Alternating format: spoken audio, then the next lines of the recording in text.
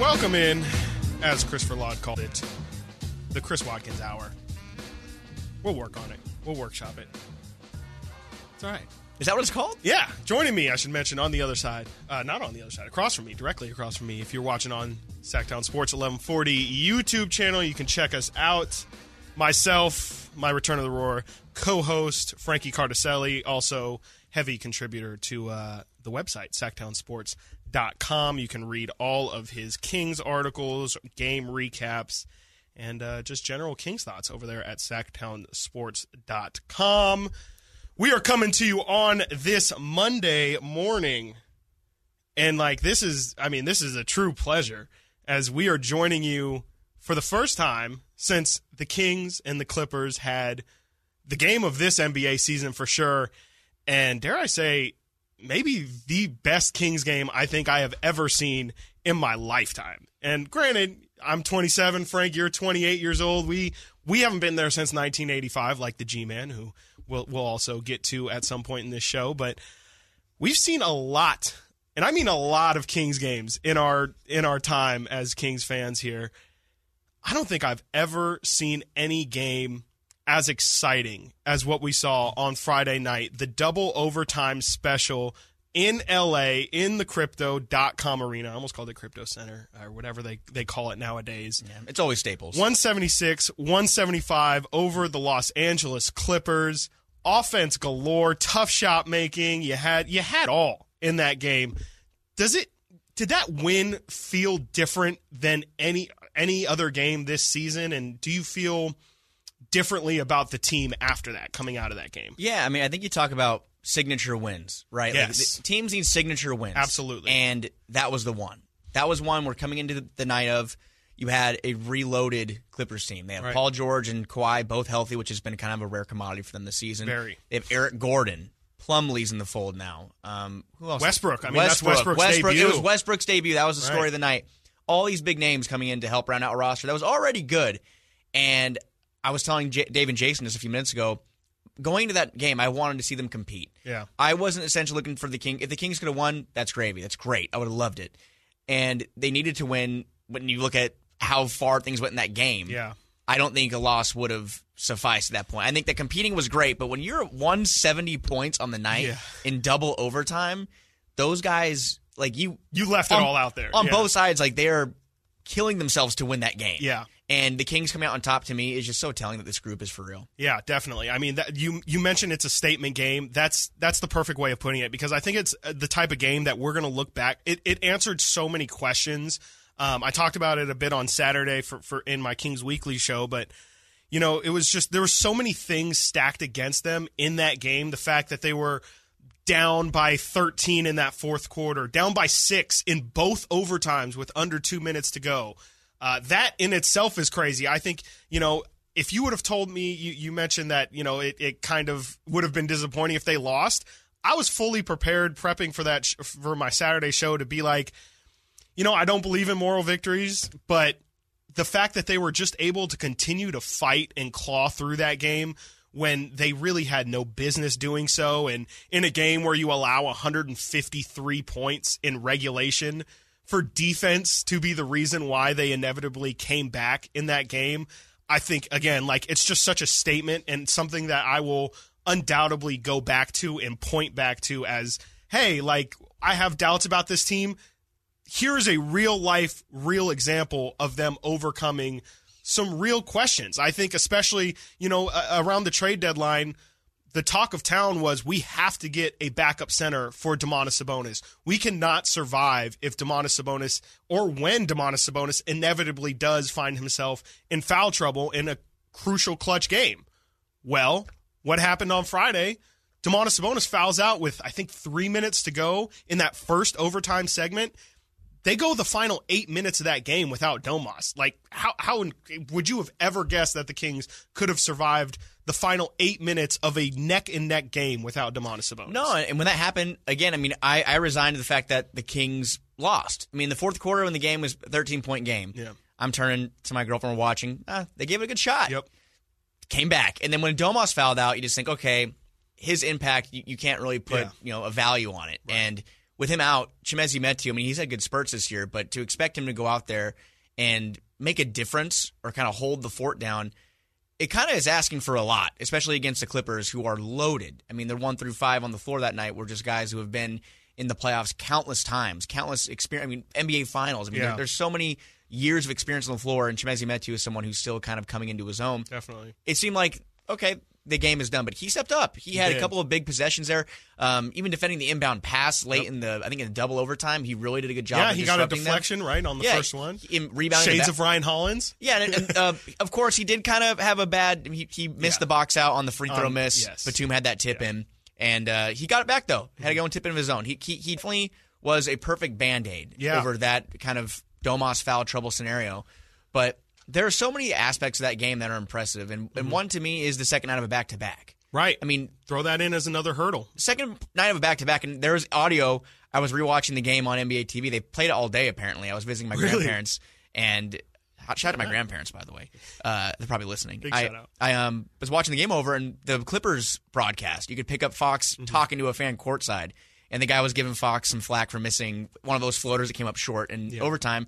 And Fox is like, man, we're on the second half of back-to-back. Yeah, like, legs are done. And you could tell they were double overtime, yeah. You could see how worn down they all were. I mean, even the Clippers stopped going to Kawhi late because he played the most minutes he'd played all year. But De'Aaron Fox dug deep, hit big shots late, and that to me was what most impressive takeaway in that game was, sure, the scoring was great. It was incredible. Yeah. But the Sacramento Kings on the road, on the second night of a back-to-back, came and played one of the most rested teams in the NBA. The Clippers hadn't played since the All-Star break. Yep. So that is such an impressive win to me. Yeah, I completely agree. I mean, the second night of a back-to-back, the Kings have they've really responded to or they did respond to being fatigued. They had built-in excuses left and right in that game, and for them to persevere was huge. You mentioned their ridiculous offense.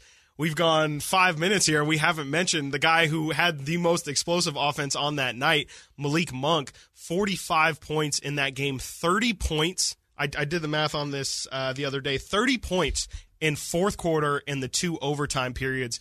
We talk a lot about De'Aaron Fox being that guy in the clutch, and he absolutely has been, and he had a couple clutch moments in that Clipper game, but Malik Monk was absolutely sensational in that game, and he really has been for the past 10 or 11 games or so, and especially since the All-Star break, he's came out incredibly hot. We've seen Malik be up and be down for this team at different points in this year. I mean, how great, how important is it for Malik to play well if this team is going to be able to play well against the teams like the Clippers in this league? Yeah, I mean, I think one of the biggest problems with the Kings over the years, and they've missed the playoffs, as we know, for almost 20 years, 16 years, they have had good teams before with a good 5. I mean, back to the Cousins days, they had teams with a good 5. But having a good bench and beyond that is so important. And Malik Monk, those 2 games he was missed going into the break, I mean, the Kings really needed some bench scoring, especially against Phoenix, a game the Kings were in it late. They just were relying on their starters too much. Yep. What he's been able to do since coming back has been incredible. I mean, and look at what he did against the Clippers. To start, 16 points in the fourth quarter. I don't want to say single-handedly because Fox had 10 points in the fourth as well, but those 2 Kentucky guys, and primarily Monk, are the reason why the Kings, number one, came back and got themselves in the game and in a position to win that game. Mm-hmm. But those big shots late in the game, those threes, those 3-pointers, those are tough shots. Mm-hmm. And you kind of have that oh no reaction when someone's taking a fall-away 3, just kind of pulling up. But Malik was knocking them down more times than not. And that, to me, is something that you can't put a price on it. Yeah, definitely. That fall-away shot you're talking about was, I think it was the Kings were down by 4, and De'Aaron kind of just, recognizes Malik as the trailer. He was open. Kawhi was kind of sagging off a little. And yeah, Malik takes a fall-away 3 pretty much for game. If he misses that shot and the Clippers score on the other end, they're up 6. And, the Kings have made tons of comebacks that game. But there were so many times where it was like, you mentioned you turned to your girlfriend and you're like, I think it's over. So many times where they were just, it's not even the fact that it's the Kings and I've seen them not, like any NBA team, if they're down by 6 in overtime, it's done. It's over. It's over. It's a 5-minute period on the road. Second night of a back-to-back. Throw in all of the Domantas Sabonis not playing, all of that. And again, like the Kings' biggest issue, if you would have asked me before that game, what is like the nightmare scenario for the Kings? It's a game where a team like the Clippers, a team that definitely has offensive weapons, but by no means is one of the most high-power offenses in this league, they could not miss. They could not stop them. And if you're going to have a team that's not good at offense, shooting out of their minds, I mean, the shots Kawhi Leonard was, I think he hit 13 of his first 14 shots in that game. He was hitting fadeaways, turnarounds, contested threes, step-back threes. He was on another level. He was quite literally unstoppable. The Kings had no answer for him. And for them to be able to survive really the Clippers' best punch, and that's what it really felt like, was the Kings were in a boxing match, and they were just taking haymakers to the dome. And it felt like one of these was just going to knock them out for the count, and they kept getting up, and not only getting up, but they found themselves and started hitting back, and eventually kind of got the knockout blow with 36 seconds left for De'Aaron to. I mean, of course, you shouldn't be surprised that De'Aaron's the one who inevitably hits the shot that seals the game, but it was just absolutely incredible. What is there one thing? I mean, we mentioned the Sabonis, we mentioned the Monk, the back-to-back. What was it to you that was really the most surprising part? I mean, surprising or impressed? I mean, same thing. I'd say I will say surprised and impressed by the fact that the Kings just respond to the runs, and they responded to runs again and again and again all game long. The Clippers were in control of that game. I mean, I'm looking at the game chart. I think the Kings didn't hold a lead, and I have it right here. I don't think they held the lead. They held the lead early in the game. Clippers led for the entire game. Crazy. If you look at the game chart on NBA.com, there's a lot of red where the Clippers are, and a little bit of purple at the end where the Kings made their run. It just seemed as close as they would get in the fourth overtime, second overtime. They couldn't get over that hump. Yeah. Until De'Aaron's go-ahead shot that ended up giving them the win. So just responding to those runs against good teams is something that I really wanted to see from this team, and they've done that. They did that, and they also did it again. It's not the same thing against a Portland team that was missing a bunch of guys, but going down big early, responding, that's big to me. Yeah. And while the Kings, that's an issue we'll talk about, I'm sure, later or another time, them getting off to slow starts, they did that. They were able to come back from 7, 6, 12, what have you, late in the game.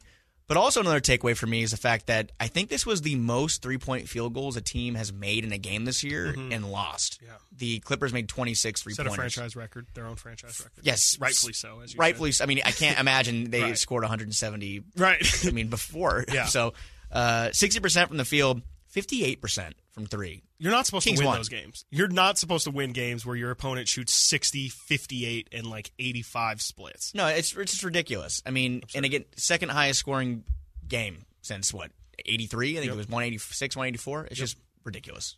Thing I'm most proud of, the Kings now own the Crypto.com building scoring record. Kings of the King. We can of the Crypt. We can forever hold that building is now owned by the Sacramento Kings. Yeah, Kings own it. We own the record. That game was pretty incredible. Where does that rank in our all-time NBA Kings memories? We're going to talk about that and more on the other side of the break. You're listening to Sactown Sports 1140.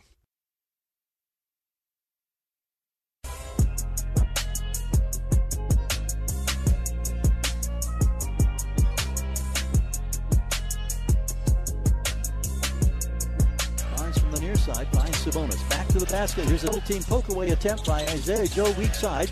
He protects, gives to Lyles, out to Fox for three. Oh, that could be a dagger. De'Aaron Fox saluting those fans courtside across the way with a salute after nailing the triple that makes it 124 to 112. Minute 30 yet to go.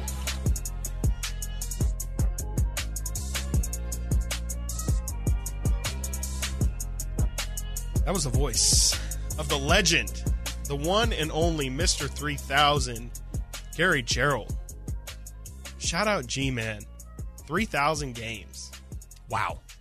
That's insane. I mean, he's literally been doing games since before we were born. Yeah. He's about a decade before. Right. Not to age anybody. Yeah, not to age anybody or us. But the dude has just been – he's literally like – he's the voice of the Kings, quite literally. But when you think of so many great Kings memories, it's attached to G-Man's voice right next to it. I mean – it's pandemonium here in Arco Arena. The plays that they the video that they made, the video tribute that they made for G-Man yesterday was incredible.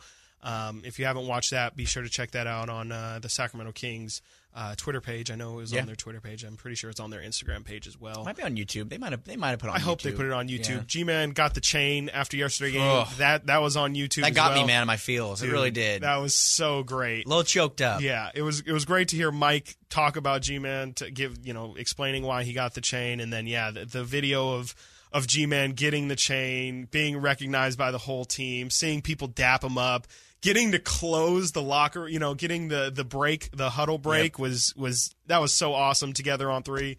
He deserves it all. He deserves it all. I mean, think about how bad the Kings have been while they've been in Sacramento. I mean, they've had about 9 years of actual success. 9 playoff appearances, I think. In the first year they were here, they made the playoffs. I think maybe eight times after. No, 10, because they had 84, 85, 86, whatever the first year.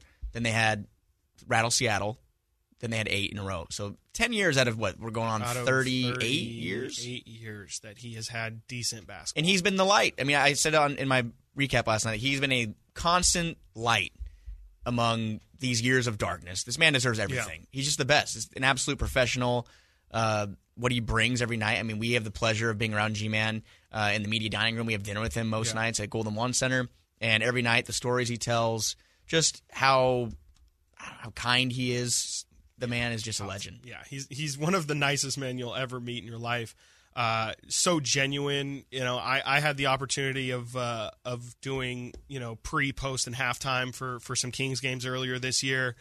G-Man knows us. He knows me from sitting at the table for dinner. We exchange pleasantries for sure, but we've never had in-depth conversations or anything like that. And G-Man was just so gracious, so kind, so welcoming to somebody who's just trying to figure it out on the broadcast. And, he's at that point done 2,000 plus broadcasts, and here's some guy doing his first. And, he treated me no differently than he would treat Jason or Henry or Scott or anyone who's doing that thing. So, just one of a kind, like just absolutely one of a kind. And you mentioned the fact that he was able to to just last through those terrible years that he had to do. I mean, he had to call some 20-win game seasons. He's had to call some of the worst basketball you've ever seen. 50-point blowouts. Trying to keep – how do you keep a radio broadcast entertaining when a team is down 30 and this is their 50th loss of the season? I don't know how, but G-Man somehow, some way, found a way to do it. And, you can just feel that he still loves to do it. There's no end in sight for that dude. Like, he legitimately, like, we've seen him – in the media dining table coughing a lung out, and the dude will still go on the broadcast. Puts on a show. You have to yank him off the broadcast. Puts on a show. Puts on a show as well. I mean, how long he's been doing it. And I mean, people at his age too, I mean, it's incredible. Yeah. It's incredible. And he's doing it still at a high level. Yeah. Complete high level. That's the thing. Not slowing down at all. If you put it with the TV broadcast, it's step for step. No, and he's traveling with the team. I mean, TV didn't get to travel for a while. G-Man's out there. Yeah. He's out there. And I think the professionalism he brings and what he's been doing, what he means to the Kings fandom, I mean, the organization, it's just you can't really say much more. They're gonna hang his a banner in the rafters for sure. They need to. I would think so. I mean, Chick Hearn, I know has his name up in the rafters at Crypto. I think I saw when we were in Salt Lake City that the what's their name? The Jazz have their broadcaster up in the rafters. Yeah. I would love for G-Man to have a moment, and maybe they do it on the next home game. Maybe they do it in a couple years. Maybe they do it when G-Man, if he eventually retires. With what the Kings do, I think they'll probably honor him. I would imagine the next home game. At least maybe that media dining room that we get to eat. Maybe they name it after him, like what they did with Jerry Reynolds. Yes. But I think it's just going to be so cool to. I mean, we're going to be able to tell, in 30, 40 years, if G-Man's name is up in the rafters, we can say, like, hey, we broke bread with that guy. We laughed with that guy. We talked with that guy. I got to do a broadcast with that guy. Like, it's just a definition of a legend. We can literally go on and on and on. And above all, the man deserves to call some playoff games. I mean, that voice needs to call some playoff games. And that's something I know that over the past couple of years, I think talking to Jason Ross, that was what, through Jason, that's what G-Man told him. Like, he wants to call some playoff games. Yeah. And the Kings have to finish off the season strong, but the fact that they're doing this and he's hitting this milestone and all these things are happening while they're on that road to the playoffs will make that so much more valuable. The fact that G-Man can have a 3,000th call of his career and call some Kings playoff games, because him being in the packed Golden One Center, describing the atmosphere with his words is just something I need to have happen. I need it to happen. And for game 2,999 to be the game that it was on Friday, the second highest scoring NBA game in history, what an incredible coincidence for that to be, and just an honor, I'm sure, for G-Man to be able to call such an incredible game. I'd be curious to ask his opinion on where that ranks in his mind in terms of like all-time games that he's called. He's obviously witnessed, Larry Bird, Magic Johnson, and Michael Jordan, and all of the greats.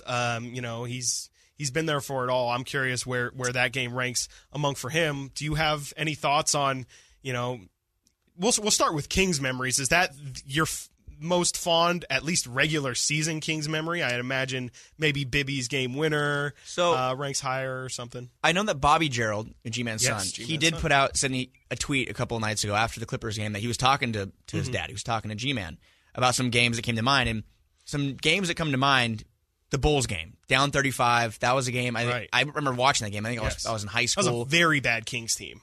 Awful. And I had the game on, and my friends were just like, turn it off, man. This is garbage. This is trash. And I'm like, I got to finish it out. We got to see that. They're down by 25 now, but you guys don't get it. They were down by 35. Now they're down by 25. Yep. That was an incredible game. The 86 Arco game where Bird misses both free throws. Sure, yeah, I heard a lot about that one. Incredible. I mean, seeing the highlights of those, and that's I think what made Arco. That kind of was one of the first games that gave Arco its Thunder name. Yes. Obviously, there's the. I'm looking at this right here. Tony Delk game was one. The 50-point Tony Delk. Yeah, that's interesting. He had 53 points against the Kings. Overtime. Right. There was a 3 OT game in Toronto, which I've seen the highlights of that one. Triple overtime in Toronto. Peja had 39. Vince Carter had 38. You have the road win over the Mavericks in 03 in overtime. Sure. And then you have, obviously, there's a bunch of Kings-Lakers games, obviously, in the playoffs. But that was the list that Bobby and G-Man thought up. But that's not even mentioning some of DeMarcus's 50-point games. Yes. I don't know how fondly G-Man remembers those, or Tyreek at the horn. Massive one just as a moment. That's another really terrible Kings team, but to have that moment in there.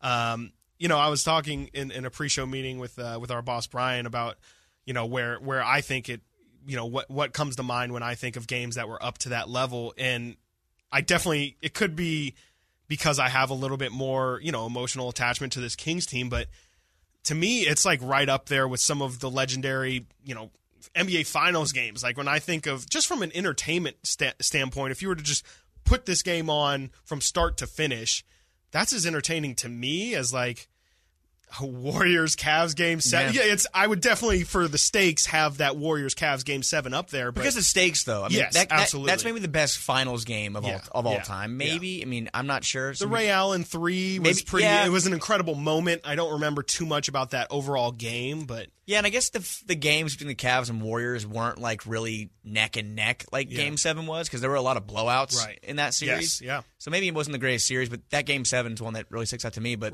no, Kings Clippers. I think it's up on that. I mean, it's Game 7? In that tier, I think. Game 7 of 2016? Yes. Oh, I think it's like in that tier of, again, I don't know if I'd put it up there for the stakes were a little bit more significant. Whenever that game comes up, like my YouTube queue, Game 7 highlights, if it's 5 minutes long, I always watch it. Yeah. I always watch it because I want to feel what I felt when I watch it that day. It was incredible. I mean, the fact that nobody scores the final 5 minutes of that Game 7, but it doesn't matter. Except for Kyrie. No, I mean, it adds to the drama. Yeah, the chase down block LeBron, but it's almost like the complete inverse of that Kings Clipper game where people can't miss for 5 minutes, and then Game 7 nobody makes it. The biggest, I think, stretch of misses for the Clippers came in double overtime with about 3 minutes left. I think that, the Kings ended the game on a 7-0 run. 7-0 run, yes, they did. So I don't think the Kings had a 7-0 run in the whole game until then. No, absolutely. I completely agree. We're going to talk, the Kings played more than just one game this past weekend. We're going to talk about the Kings' victories over OKC and Portland coming up on the other side of the break. You're listening to Sactown Sports 1140.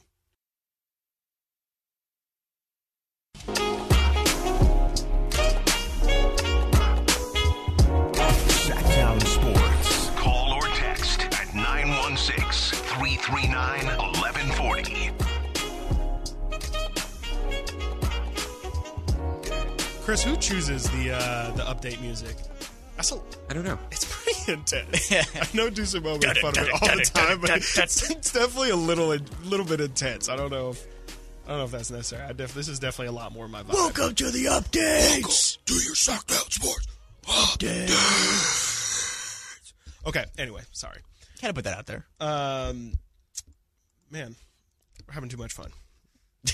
Having way too much fun. Kings Thunder. I know, right? Yeah, but seriously, Kings Thunder. Kings Thunder was last night. They also play the Portland Trailblazers on Thursday. Can't forget about that game. Damian Lillard, Chris mentioned, rested that game. Not really for any specific reason besides seems like pettiness and or just general rest. Super interesting, but the common through line with those two games is the Kings play two teams who are on the edge of the play-in race without their stars. And I think for moments in both games, the outcome was maybe questionable for moments, but inevitably the Kings did pull out the victories and beat two teams that record-wise I think you would say that they should take care of. Have any thoughts on, the Kings' minor struggles in those games and the eventual pulling out of it? Yeah, quick side note. Matt George is in the chat. Oh, gosh. ABC's TV's Matt George is in the chat. Hello, Matt. What's up, Yogi? You got the attention you want. Yogi Bear. Look, the games are too precious right now to look at and think that the Kings can I know. Matt is pulling us in the chat. Crazy. This guy's crazy. You have to win the games that you quote-unquote should win. And as impressive as the win against Dallas was, as impressive as the win against the Clippers was, as very impressive as that one, mind you.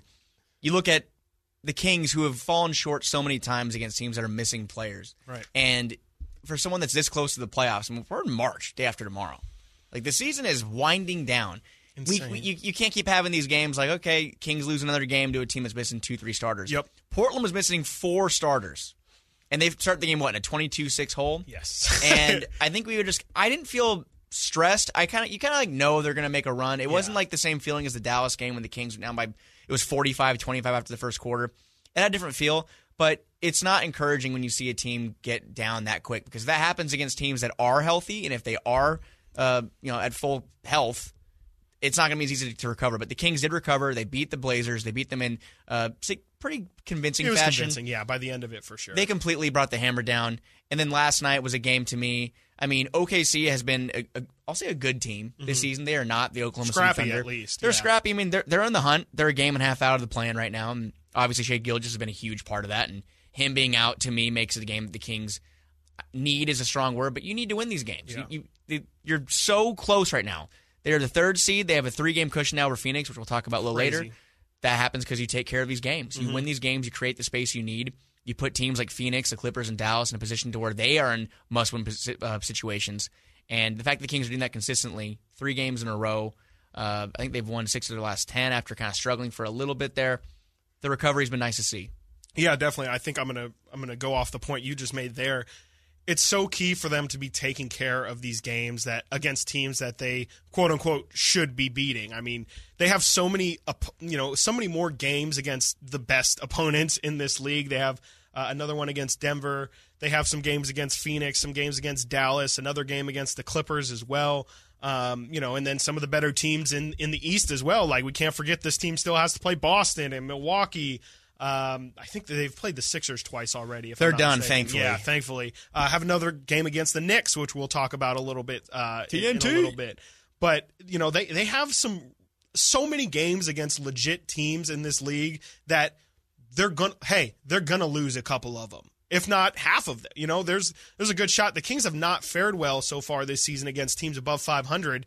If they can finish 500 against those teams, that's great, as long as they continue to take care of the opponents that they're supposed to beat. And it's a lot easier said than done, as we all know. Every single night, you have to take the game on an individual-by-individual basis. You can't just chalk up, the Kings just beat OKC, so they're going to beat them again tomorrow as well. Like, you're going to have to go into that game. We don't know if Shai is going to be playing, but the point is you have to come out every single night with that kind of focus that we've seen from this team ever since coming out of break. It really, truthfully does feel like you can tell that these guys have kind of ratcheted up a notch since the All-Star break. You heard Terrence Davis talk on Thursday about how he was thinking during the All-Star break about, wow, like these guys, like we're about to do something that hasn't been done here in 16 years.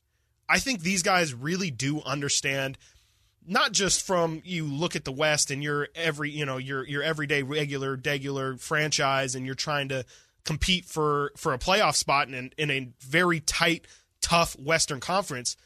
On top of all that, you're the only team that has a 16-year playoff drought attached to it. There's nothing that you can go back on to be like, hey, like, remember 2 years ago when we were in this same situation and pulled through. Like, you have no experience that you have to fall back on. And for them so far to come out with the intensity they have, it's really surprising to me. It's just not something that I thought that they would be able to take up to another notch. But they've really met the competition since the break head on, and they've played really, I would say, with the exception of the I don't think they played too well against OKC, which almost makes it a better win in my opinion, because if you're a good team, you can't always play your best basketball. Sometimes you're gonna have to scrape it out, and on your not your best night, you're gonna have to figure out how to win games, and I think that's what they did. Well, give them some credit. I mean, Oklahoma City in the third quarter. The third quarter was what? Is that when they scored 40? They scored 40 on 8 of 12 from 3.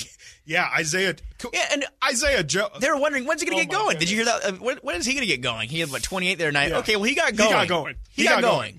He definitely got going. He got going, and obviously they responded. Yeah. But the game to me was the Kings were on the verge of putting them away. Mm-hmm. They were double-digit lead. Seemed like it was kind of going that way. I kind of thought they were going to maybe go on cruise control, and Isaiah Joe said no. Yeah. So the fact they were able to kind of rebound from that. Fourth quarter, I think I tweeted they're going to need fourth quarter Fox tonight. Yep. Turns out, and Fox did chip in. He had 7 points in the fourth quarter, but Trey Lyles, Mr. Fourth Quarter last night. Sometimes I watch Trey Lyles and I'm like, do I love you? Like max extension? I'm ready to give it all to Trey, because he sometimes he is so perfect coming off the bench. What do you think about? I think we saw in the Clipper game a little bit before Sabonis fouled out, them go to Trey Lyles at the 5. They've gone to Trey Lyles at the 5 a couple times in some key situations, especially recently. Where are you right now on the Chimezie Metu versus Trey Lyles at the backup 5?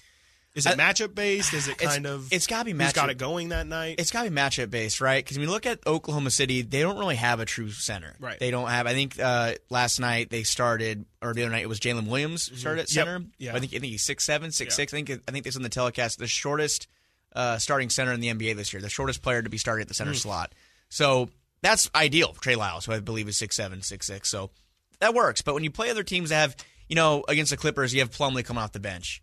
Throwing Lyles at Plumlee, that's kind of a tough matchup. And, I'm in the camp of Holmes or Metu. I think Holmes still does. It's crazy to me, second half of the season, we have seen 0 Rashawn Holmes even still. Yeah, maybe we will. And Chimezie, again, has played well the past couple of games, and I'm willing to see this through. And I think he deserves a shot until he proves he doesn't. Mm-hmm. But it's got to be matchup-based. If they're playing teams with small ball lineups, Trey Lyles is perfect for that situation, because the Kings have been a good small ball team this season. They've had to, because they don't have a backup center. So Trey Lyles, though, that shows you last night exactly what he can bring in that role. And, last night in the fourth quarter alone would have been a good stat line for him. 10 points, 4 rebounds, 3 assists, 3 or 4 from the field. That's a good stat line. That was the fourth quarter by himself. Yeah. His ability to stretch the floor, to me, offensively, is what makes him what can make him such a valuable piece, especially in the right situation in the playoffs. Like, if you're able, just to play the Minnesota Timberwolves, perfect example.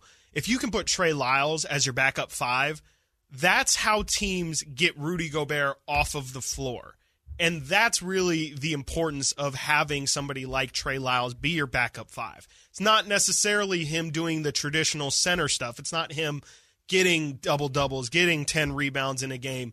Not about protecting the rim is definitely a bonus of that, but it's about his ability to stretch the floor and pull centers like Rudy Gobert, like Mason Plumlee, out of the paint and leave wide open lanes for De'Aaron and Malik Monk and the Kings cutters to get open at the paint. And I think that, to me, is the biggest benefit of playing Trey, but I think I agree with you that it seems like this coaching staff does take it on a night-to-night basis and really does take into account the matchup figure of it all. Yeah, and you have to. I mean, again, the Kings, it's weird because they are a deep team, but their only position that they're not really deep in is the big spot. I mean, especially look at what Terrence Davis has been doing. Terrence Davis has really taken a step forward and been productive off the bench. Mm-hmm. These are things the Kings need. They couldn't just go into this playoff chase with only Malik Monk being that contributor. They need guys like Trey Lyles to contribute. Davion Mitchell, give him some credit. He's taken a step forward on the defensive end, and he's been a little more aggressive on offense. Some shots have been falling. It's not where you want to see from him ideally.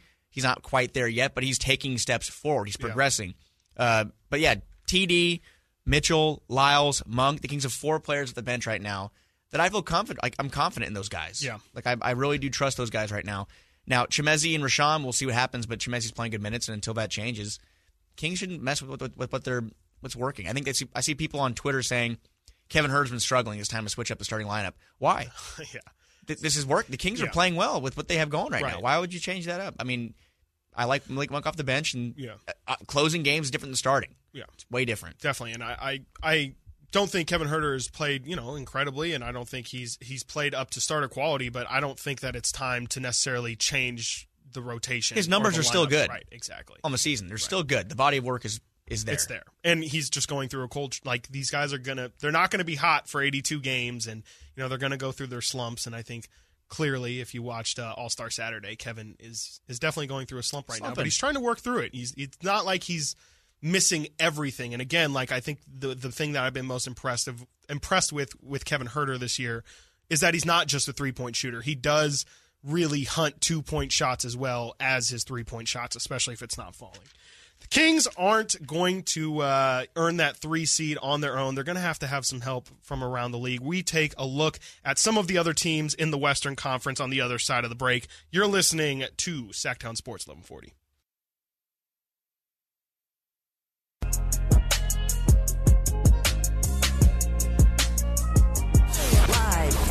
Live and local. This is Sactown Sports. Final segment. Chris Watkins, Frankie Cartoscelli. Great pronunciation. It's not hard to say. It's not. It's not hard to say. If you're not, you just read it. I mean, Cartoscelli, I get it. It's but not hard to spell it. I mean, maybe we've been doing a podcast now for like 4 or 5 years. It's so a running gag, though. Spell it. It's a running thing you hear. Yeah. People don't say it. Chris, you have the drop, the Frankie Cartoscelli. I mean, there's. I don't think he does. Yeah, he definitely. Chris has everything. Anything anyone Frankie Cartoscelli. Chris has everything anyone has ever said on this airway in somewhere, some way. He can dig it up. Yeah, it's not that hard, man. It's not that hard. I appreciate it. I know. You've said like you're gonna want to change your last name for it. Like, I'm not gonna change. I said that. No. Yeah. No, you're like, am I gonna have to change Nick, my last name? Oh yeah, I questioned it. I think Nick was saying to change it or change it on Twitter or something. I was like, no. It's not. It's just. I like my name. It's not that hard. Anyways, let's take a look around the league. As I mentioned, coming out of the break, the Kings are, they can win as many games as they want. I mean, unless they want to win literally every single game, they're going to need some help from across the league. It's not just going to have to be them in order to secure their playoff spot. You and I were just talking in the break. It kind of feels like now the Kings are trending towards safely a top 5 seed. I mean, obviously there's a lot of season still to be played out. Mm-hmm. But when you look at the fact that the Kings now have acquired a 3-game cushion between the 3 seed, the Sacramento Kings, and the 4 seed right now, which is the Phoenix Suns, they're 3 games back. There's only so much time, and Kevin Durant still isn't back. And then, Dallas seems to still be figuring it out. The Clippers have a very, the Kings have a tough schedule. The Clippers also have a very tough schedule and haven't performed well against some of the better teams in this league.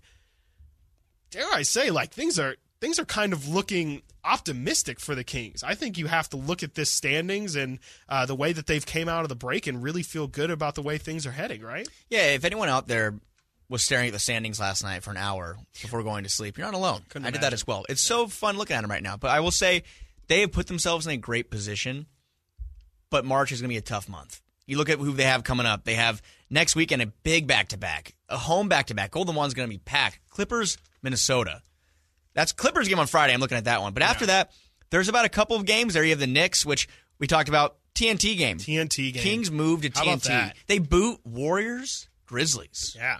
For Kings Knicks. Well, they played. Who the Warriors played last night? They put the Warrior game on last night. Oh, they played Minnesota on I thought ESPN. It was like why? That didn't need to be on ESPN. But the Kings have, coming into the season, how could anyone know? I mean, we didn't even know. No. Nobody knew the Kings were going to be their top 3 with a month to go. Right. So no one knew that. They're getting the respect they deserve.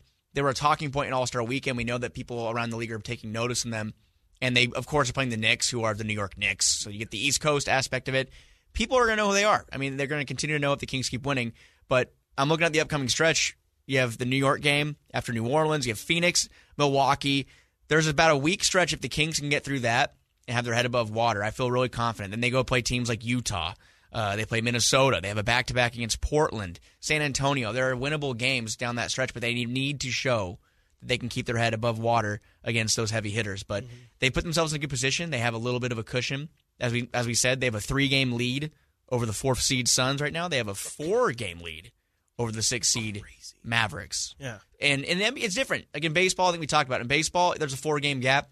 You can close that in a 4 series. days. You're right. You can close that within a series. Basketball is a little tougher. I mean, the teams chasing the Kings need to win on a nightly basis, and the Kings need to play above 500 basketball. Like, that's pretty much the way that it needs to go if they're going to get caught. But if the Kings finish the year, 22 games, 12-10, I think they're a top 6 seed, which I don't think is too much to ask for. No, I don't think so either. Like, especially with, again, how they've came out of the gate. It feels like they have a different level of focus, and, what their record was against teams below 5 or above 500 at the first 2/3 of the season. I have a tough time believing that they'll struggle that much in the final third of the season. And you mentioned how difficult it is to catch up on games. A 4-game lead, which the Kings have on the 6 seed Mavericks right now, that's like 2 weeks to realistically come back. So right now, time is on the Kings side right now. They control their destiny. They absolutely control their destiny, which is exactly where you want to be. And no chasing. If the Kings go on a losing streak, to be fair, the Memphis Grizzlies right now are playing the worst basketball that they've played all year. I think they've lost they had a good game 10 tonight, of their last 15 games. And they're still, they've slid for sure. The Kings are now only a game and a half out of the 2 seed, which, I don't feel comfortable talking yet about the Kings potentially getting that 2 seed. But, if the Kings struggle, there's definite opportunity. Like, let's we're painting things in a positive light right now. But why? I'm saying why not? No, I mean, everything's on the table. 100%. The Kings jumping to 2 is on the table. Them falling out of the top 6 is on the table. But the point is, they have a more likely chance, based on where they are in the standings. And knock on wood, everybody. If the Kings stay healthy, why can't they be there? I mean, in Minnesota too, their schedule coming up. They have some tough games. They have Denver, the Clippers, the Lakers have been playing well. Golden State could have Steph back. Dallas twice. They have some tough games coming up, so why not? Yeah, no, why not us? It's something. Is that Coach Nick? Yeah, why not? Yeah, why exactly. not? It's We're Coach about Nick. to go into to do some. Why not? Why not the Sacramento Kings? And I think that's really it's a mindset change that we're gonna have to flip for the remaining games. It's just there's been so many times I heard Dave talk about it right before they went off, where it's like, in the past it doesn't. The Kings would have a really uplifting win against the Clippers, and then you would see that they would lose these games to the OKCs and let that Blazers game slip on by. But the Kings had that period early in the year where they lost to Charlotte and then lost to the Wizards. That feels like hopefully they learn from that situation and they don't let that happen again. You're getting played off like at the Oscars. Real quick, De'Aaron Fox, Player of the Week. You think so? Yes, no, maybe so? It feels like it. I mean, he's got 7 straight games of 30-plus. Kings haven't lost since they've came back from the All-Star break. That's usually a big indicator of Player of the Week status. I think so. De'Aaron Fox. We'll see. Western Conference. About 2 hours, we'll find out. Really? All so. Right. Well, that'll be breaking during Deuce and Mo. Please don't turn that dial anywhere. Deuce and Mo are bringing you from 11 o'clock to 2 o'clock. I think I will be joining them for the first hour, so stay tuned right here on Sactown Sports 1140.